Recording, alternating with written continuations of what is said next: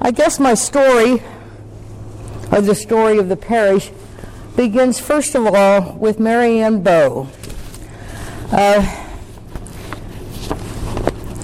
Mary Ann was like the woman that in the Bible that went to the judge often and wanted something, and he finally got it. Well, Mary Ann was kind of like that too, I think. There's Mary Ellen. You want to come up here and pass these out, or Kathy? There's a picture of Mary Ann Bowe that appeared in the Messenger when they made the transition. There was articles in the Messenger about the parish. So Mary Ann was in 1952 was going to buy she and Bill, her husband, were I think newly married, going to move into a farm here in Boone County on Conrad Lane, and she was concerned because there was no parish in this vicinity, no Catholic church. Bob my husband is a convert, and when he lived here in Boone County before we were married. Grew up here since he was 6 years old, I guess, when they moved from Covington. And he said there were three kinds of people that he was not supposed to associate with: Negroes, white trash, and Catholics. And so, people were not really very conducive to the Catholic faith out here. So Mary Ann was really concerned that they were moving into a community without any Catholic present. I have a question, Julie. Back then, where was the closest Catholic church? Well, the closest was St. Paul's in Florence. Many of them went to St. Boniface in Ludlow, some of them to St. Henry's. I think Mary Ann's home parish had been St. Boniface in Ludlow. So she talked to Monsignor Hanses, who was just father at that time, I guess, and talked to him about the fact that she was concerned about no Catholic presence out here in the community. So, they also, if they wanted a Catholic school for their children, they sent them to St. Paul's. I think Judy went to St. Paul's, and then for a good bit. So.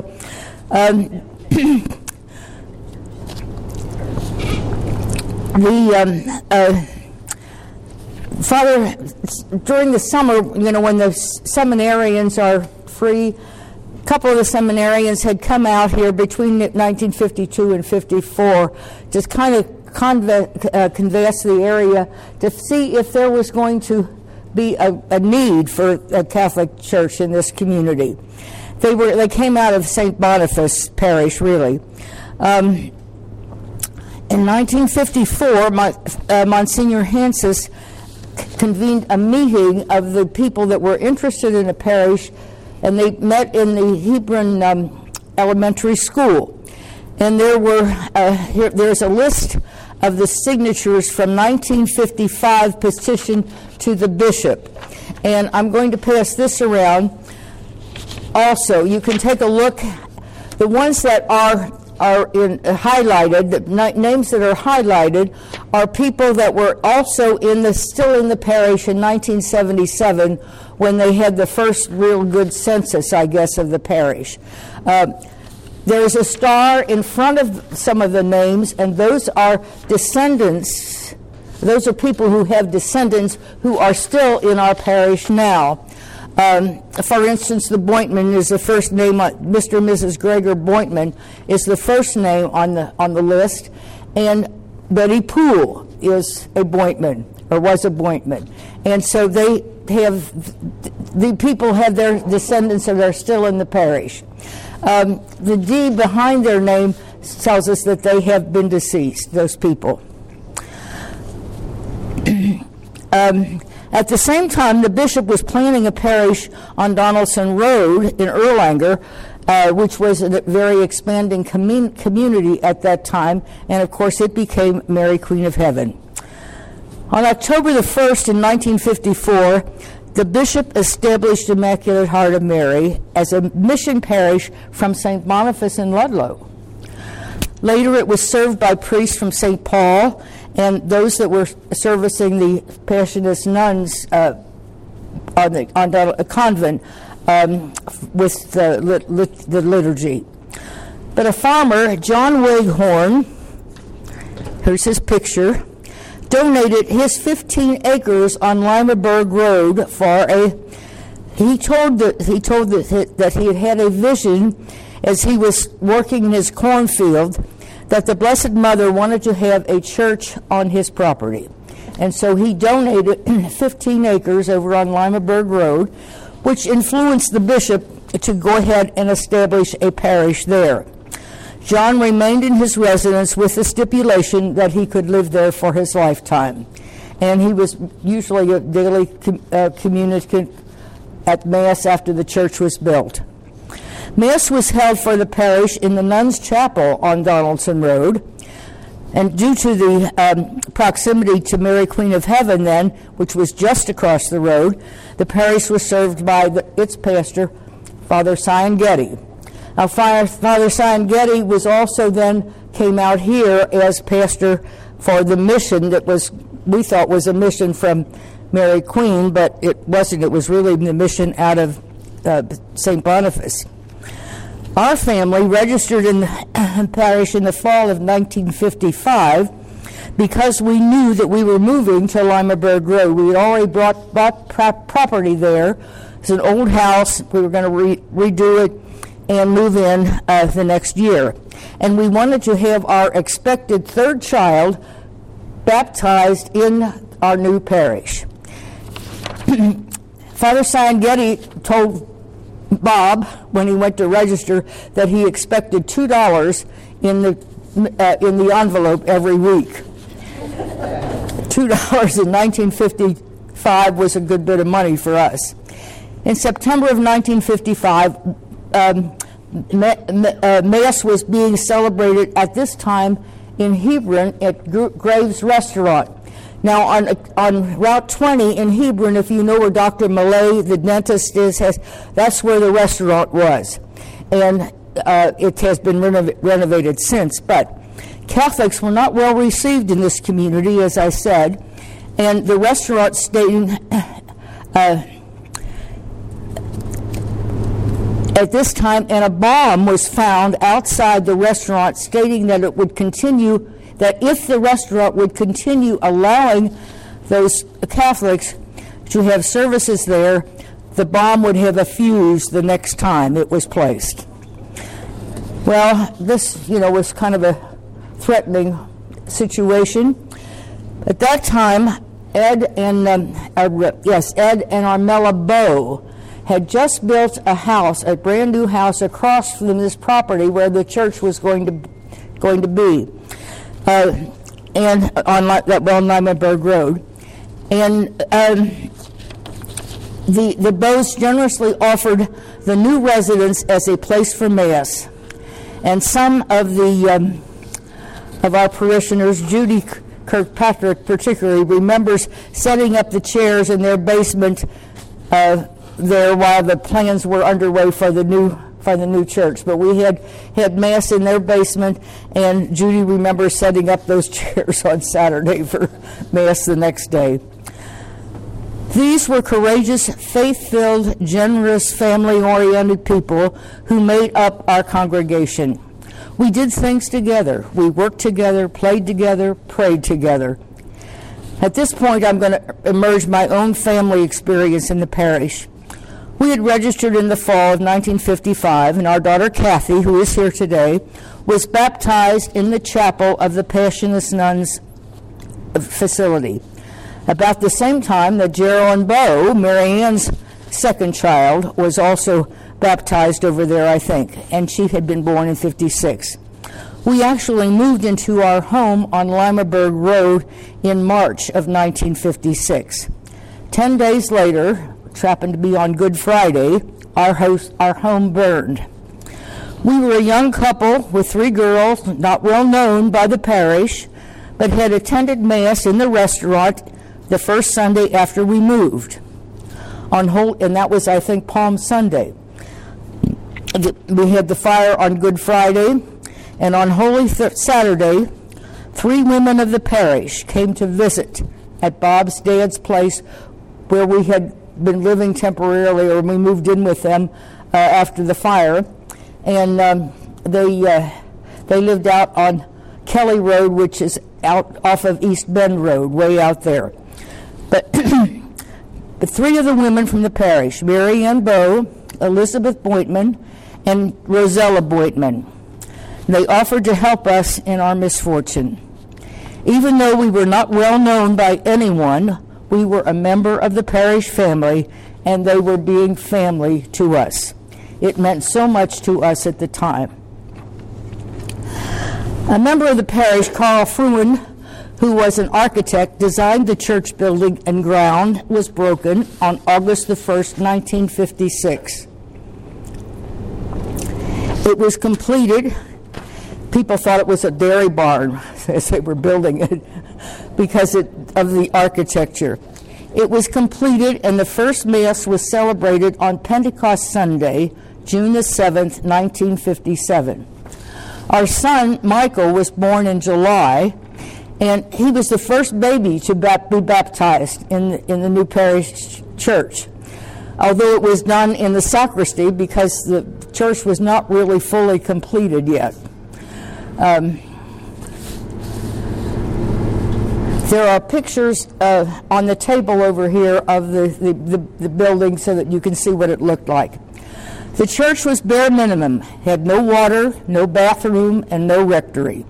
Father Sayangeti continued as our pastor, but had an assistant assigned at Mary Queen of Heaven with him, and he sent Father Lawrence Robotnik over here to have masses at our place most of the time. The parishioners worked hard to maintain the building. Some of our older members remember that the cleaning of the church was maintained by the women. Cleaning, keeping the sacristy in order, just to name a few things. Mary Ann Bowe did the linens, repaired vestments, made purificators and corporals. Families took turns cleaning the church. Saturdays would find moms and children dusting pews, vacuuming the floor. We brought our own equipment, including the water, arranging flowers, homegrown flowers, by the way. Betty Poole played the organ for services. In fact, everything that needed to be done for Sunday worship was done on a volunteer basis. A group of women formed the Council of Catholic Women. This was the women of the parish. Everybody was a member. If they were a woman in the parish, they belonged to the CCW. There was no place to meet at the church, so we met in our living room at the house that we had purchased on Limaberg Road, next to where the other one had burned. We had a long living room, and we could set up chairs in there, and we had room then for meetings at that place. The parish continued to grow, but had no school for the education of our children. The school at St. Boniface was a possibility, and a bus would transport them there. A bus was purchased, and Pat Finke, Judy's dad, was the bus driver. Long rides down Mile Hill to Kentucky 8, bad weather, not a good option for our bus to go down there. Mary Queen of Heaven by this time had a building and a school. Better idea. Our children then rode the bus to Erlanger to Mary Queen. Paul Gallagher, another parishioner, made many repairs to keep the bus on the road. George Finke could tell us the route it took through Hebron and Burlington to pick up the children down Route 20 through Hebron, North Bend Road, and probably Bulletsville Road and in through the Burlington area to take all the children to Mary Queen. Father Otto Herring, later was Monsignor, was assigned as pastor of our parish on June the 25th, 1960. He lived at the seminary because there was no rectory here, no place for him to live here. The men had been working, all of our men here in the parish had been working to maintain the grounds, building driveways, repairing, mowing grass, doing et cetera, whatever had to be done. They needed a name. Since Father Herring was this group needed a name. Since Father Herring was living at the seminary, he took a lot of ribbing about being out in the boondocks. Thus, a good name for that group of hardworking men, for our church family, the Boondockers. That's how they got their name. There's another picture of the outside and inside of our church. As the parish continued to grow, the need for our own school was evident, and plans for one was begun. A combination school, convent, and rectory was planned. Ground was broken in January 1961, and 3 teachers were needed. The Congregation of Divine Providence supplied 2 nuns. Sister Rosemarie, principal, who taught grades 1 and 2, Sister Anastasia, who taught grades 5 through 8, and myself. When Father Herring was assigned as pastor here, and we had no school yet, I was concerned about where our children would make First Communion and the sacraments. Mary, Queen of Heaven, because that's where they were in school, or at our place. Father said, in our parish, Immaculate Heart of Mary, of course. I offered to help prepare the logistics for getting the children for the sacraments, because my daughter, Mary Ellen, was in the 2nd grade going to make those sacraments. So I offered to help get them arranged and get them. They had reconciliation the day before First Communion, and I helped get them, kind of gathered together in the church and how to go and so on. Father accepted my help. When a 3rd nun was not available to staff our school, I asked then for the position as a teacher, and Father accepted me. I taught grades 3 and 4. I had been teaching in the St. Elizabeth School of Nursing, so I did have a degree in education, but not in elementary yet. It was in nursing education. Classes began in September of 1961, even though the building was not completely finished.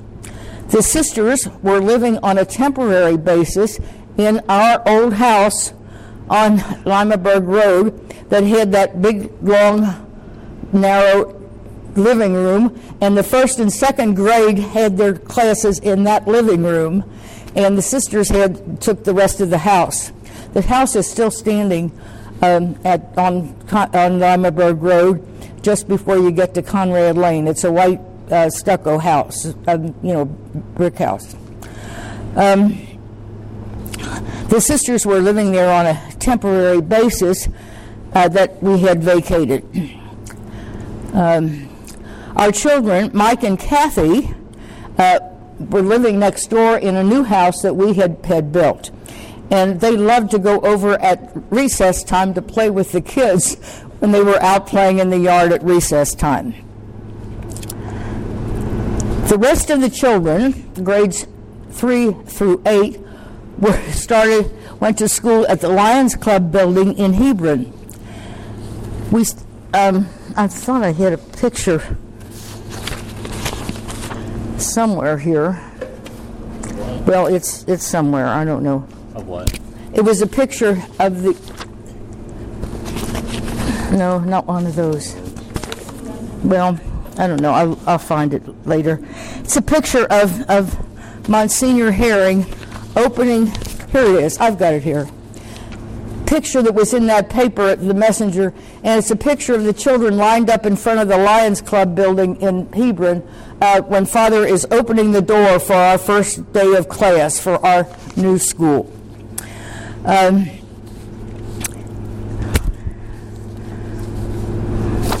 See where I am in my...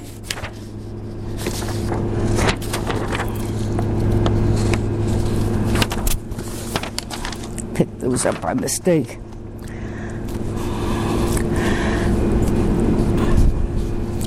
Okay.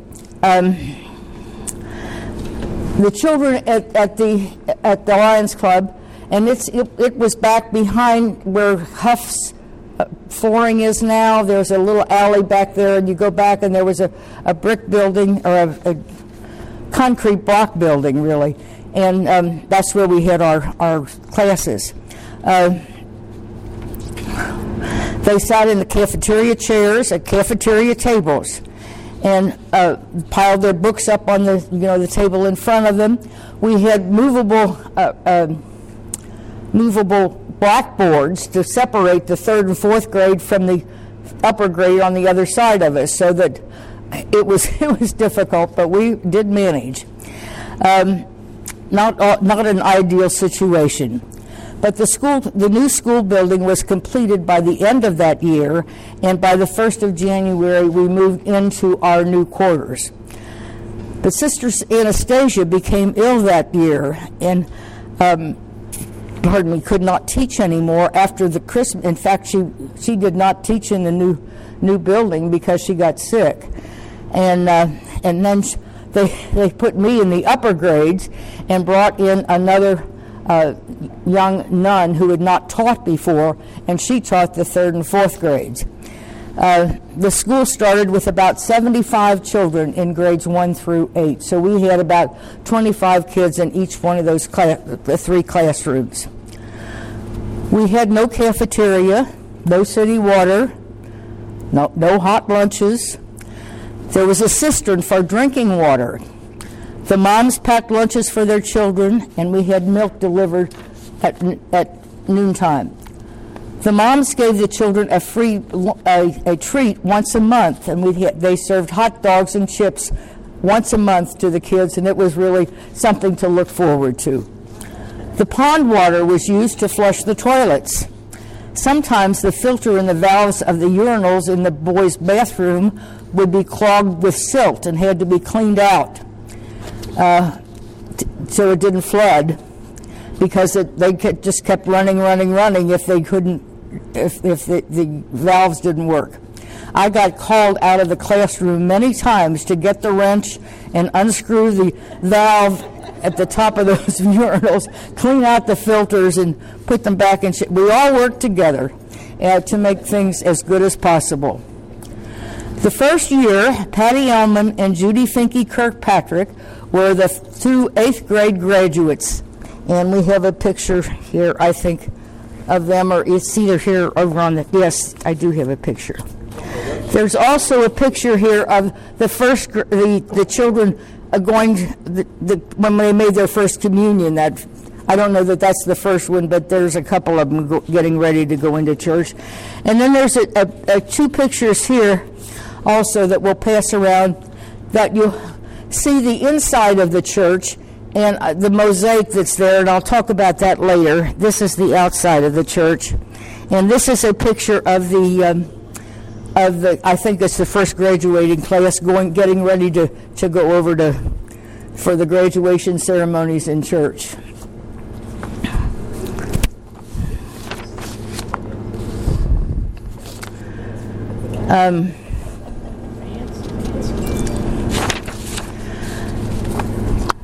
Where was I? Okay. Our school mothers continued to work together as a family. Teacher aides would be moms who helped in the classroom in various ways, taught gym, chaperoned field trips, had fundraisers, helped us grade papers, ran the copy machine for us. They also had helped us during Catholic Schools Week, when we'd have Teachers Appreciation Day. They would come in and take care of the classroom for a while the teachers had a few extra minutes for lunch and so on. In 1979, and the tasters started in 1980, and 39 years, this year I think was its 39 years, and that was a big fundraiser for the school. In 1979, a separate convent and rectory was built. I think George Finke was the one who helped with that activity. The school had expanded and needed more classroom space. The large cistern that we had in the basement of the old building was drained and converted into a classroom, as well as another room in the lower level of that building. The temporary living quarters of the sisters also became a classroom, and the rectory became the library. Boondockers did much of this work. Busting out that cistern was a big job, concrete walls to bust out that cistern and so on. Our pastors over the years were Father Sion Getty, Father Otto Herring, Father Frank Rohn, Father Mulhern, Father John Kroger, Father Louis Holtz, Father Jerome Britt, Father Michael Comer, and now our pastor, Father Nicholas Rotman. The upper grade girls, when they were living in the temporary spaces, the upper grade girls cleaned the rectory, and the sisters frequently made meals for the priests while they lived in those temporary quarters. The festivals. I don't remember when we started the first summer festivals, but I do know that the fresh food, beans, potatoes, tomatoes, cabbages, came from the farms and homes of these parishioners. The Thursday and Friday before the festival, the women would gather in the downstairs of the school in chairs around in a circle like. We would snap beans, peel potatoes, cut cabbage, whatever had to be done for these festivals. Our kids came with us. The kids ran outside in the playground, had a great time together. And the women did too, because we gossiped and talked and had a great time, snapping beans and doing whatever had to be done. I think Betty Teepee and Joanne Bay made the coleslaw. That was their specialty. The salad bar, I think, was started by those people. We decorated the tables too with flowers from people's gardens. Came and put made the tables look nice. The Bow family were the chicken fryers. They even brought relatives in from outside to help them. Aunt Jean was one of their aunts, I think, that lived in another parish, but she was one of the chicken fryers and would come every year with the Bow family. The Bointman family provided good German music. The brothers of the Bointmans, cousins, maybe uncles, I'm not sure who all, played various instruments, sitting in the back of a truck that gave us a really good time. The papa for the festival and so on. Again, we all worked together as a family. It became evident in the 80s that this area was growing. Delta made CVG the hub and brought many new people to live in Burlington and Hebron. They brought them in from Louisiana. We welcomed the Cajun Mafia. They called them the Cajun Mafia, and they brought those people in. The people brought many new things with them: Cajun food, music, hard workers, and most importantly, their faith. More space was needed for church services and classrooms. In 1982, the church added a new wing on the north side of the church, on the south side of the church, and some modifications were made. This is a picture of the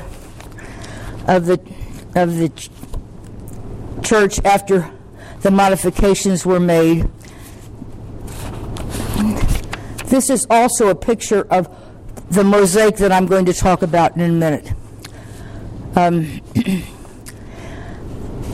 A large mosaic was fashioned by Rosemary O'Hara Schneider as a college project. She was at Thomas More College, and she was an art major, and she made the mosaic that is on the back that is on one of the pictures that you see there. It was in need of repair by this time, and so it was removed when we put the new addition on. And also, this is about the time that we moved the altar, and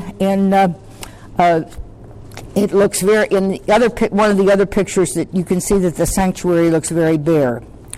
The airport noise became almost unbearable when the flights left the airport. Teaching had to halt, and homilies interrupted, telephone conversations delayed. The need for new facilities was paramount. The parish now had almost 500 families, and search for a parish plant was begun. The site on Burlington Pike was selected, and plans for a school and church begun. Because of finances, it was determined that the school would be built and a sanctuary for worship would be included on a temporary basis. We have yet to have gotten to the point where we don't have a permanent worship space yet. The new plant was completed and Mass was celebrated on July the 3rd, 1993. Many things from the original church were installed in the new worship space. Items included the Stations of the Cross. A parishioner had made the wooden crosses for a background for the images that are placed on it, for the white images. Other items are Mary's statue in the gathering space, the baptismal font, the altar and tabernacle in the chapel, the credence tables, the outdoor cross and bell, and the gold tabernacle on our main altar, which had been covered with a veil in the old church. The color of the veil would be changed according to the seasons of the liturgical year. Also, there might be an ambo around, and the cross and bell were also brought over from the old church. There was also, I don't know whether I've got time to tell you about busing about the busing. This is a picture of the insides of the church. It happens to be my brother, who was a priest, the Franciscan priest, and when he came on vacation, he said Mass for us. And then this is a picture of a pet blessing during the school year. Evo was a Franciscan, and he came with for pet blessing one year, and that's this is Evo. We still got that crucifix too. Yes, that's right. And Sister Janet, who was a later principal, is also on that picture. Just a brief sentence about the busing. The kids, when they came here to school, they would get the bus from the public school bus, and I think they still do somewhat, I'm not real sure. But the one bus would take them to Hebron, or they would take them to Burlington, and then they would get their route buses out. But when we first started, we didn't have busing. And St. Paul's had a group of women, and Bob was involved with that too. They marched the 42 and 25, I think. They marched to school from various places there, protesting that they were not allowed to ride the school buses. They couldn't take it out of public school funds, but because of safety for the children, they could take it out of the general fund from the county general funds, and they finally got enough funds that the kids could ride the school buses. That was another activity that we were involved with in a certain way. These are my recollections of the history of our parish. Maybe some of you have other things or corrections to add, but the main thing is that we started as a close, faith-filled family and have tried to maintain that attitude throughout the years. And this is, maybe I shouldn't have done this, but I did. And so for those who began our parish and have passed on their faith in the Lord, to leave us with a large, vibrant parish, let us remember and together say the eternal rest. Eternal rest granted to them, O Lord, and may the perpetual light shine upon them. May their souls and all the souls of the departed through the mercy of God rest in peace. Amen. In the name of the Father, and of the Son, and of the Holy Spirit. Amen. Praise be Jesus Christ. Amen. Thanks. Greene was jack of all trades. I don't know if you know my brother. He's handicapped. And my mom was very, very sick and was in the hospital. I was taken out of school to take care of me. And Julie said she was teaching me, if you ever need me, call me.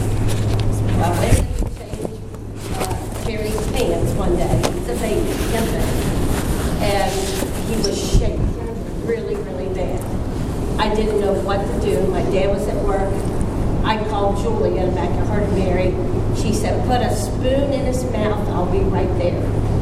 And he was going in convulsions. Whoa. So she was just a jack of all trades. She just,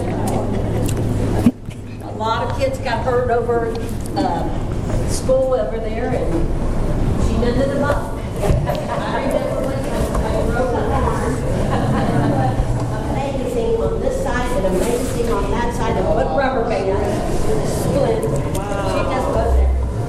Wow. Yeah. Pretty cool. Yeah, I remember. There are things on the table, more pictures and things if you want to look at them.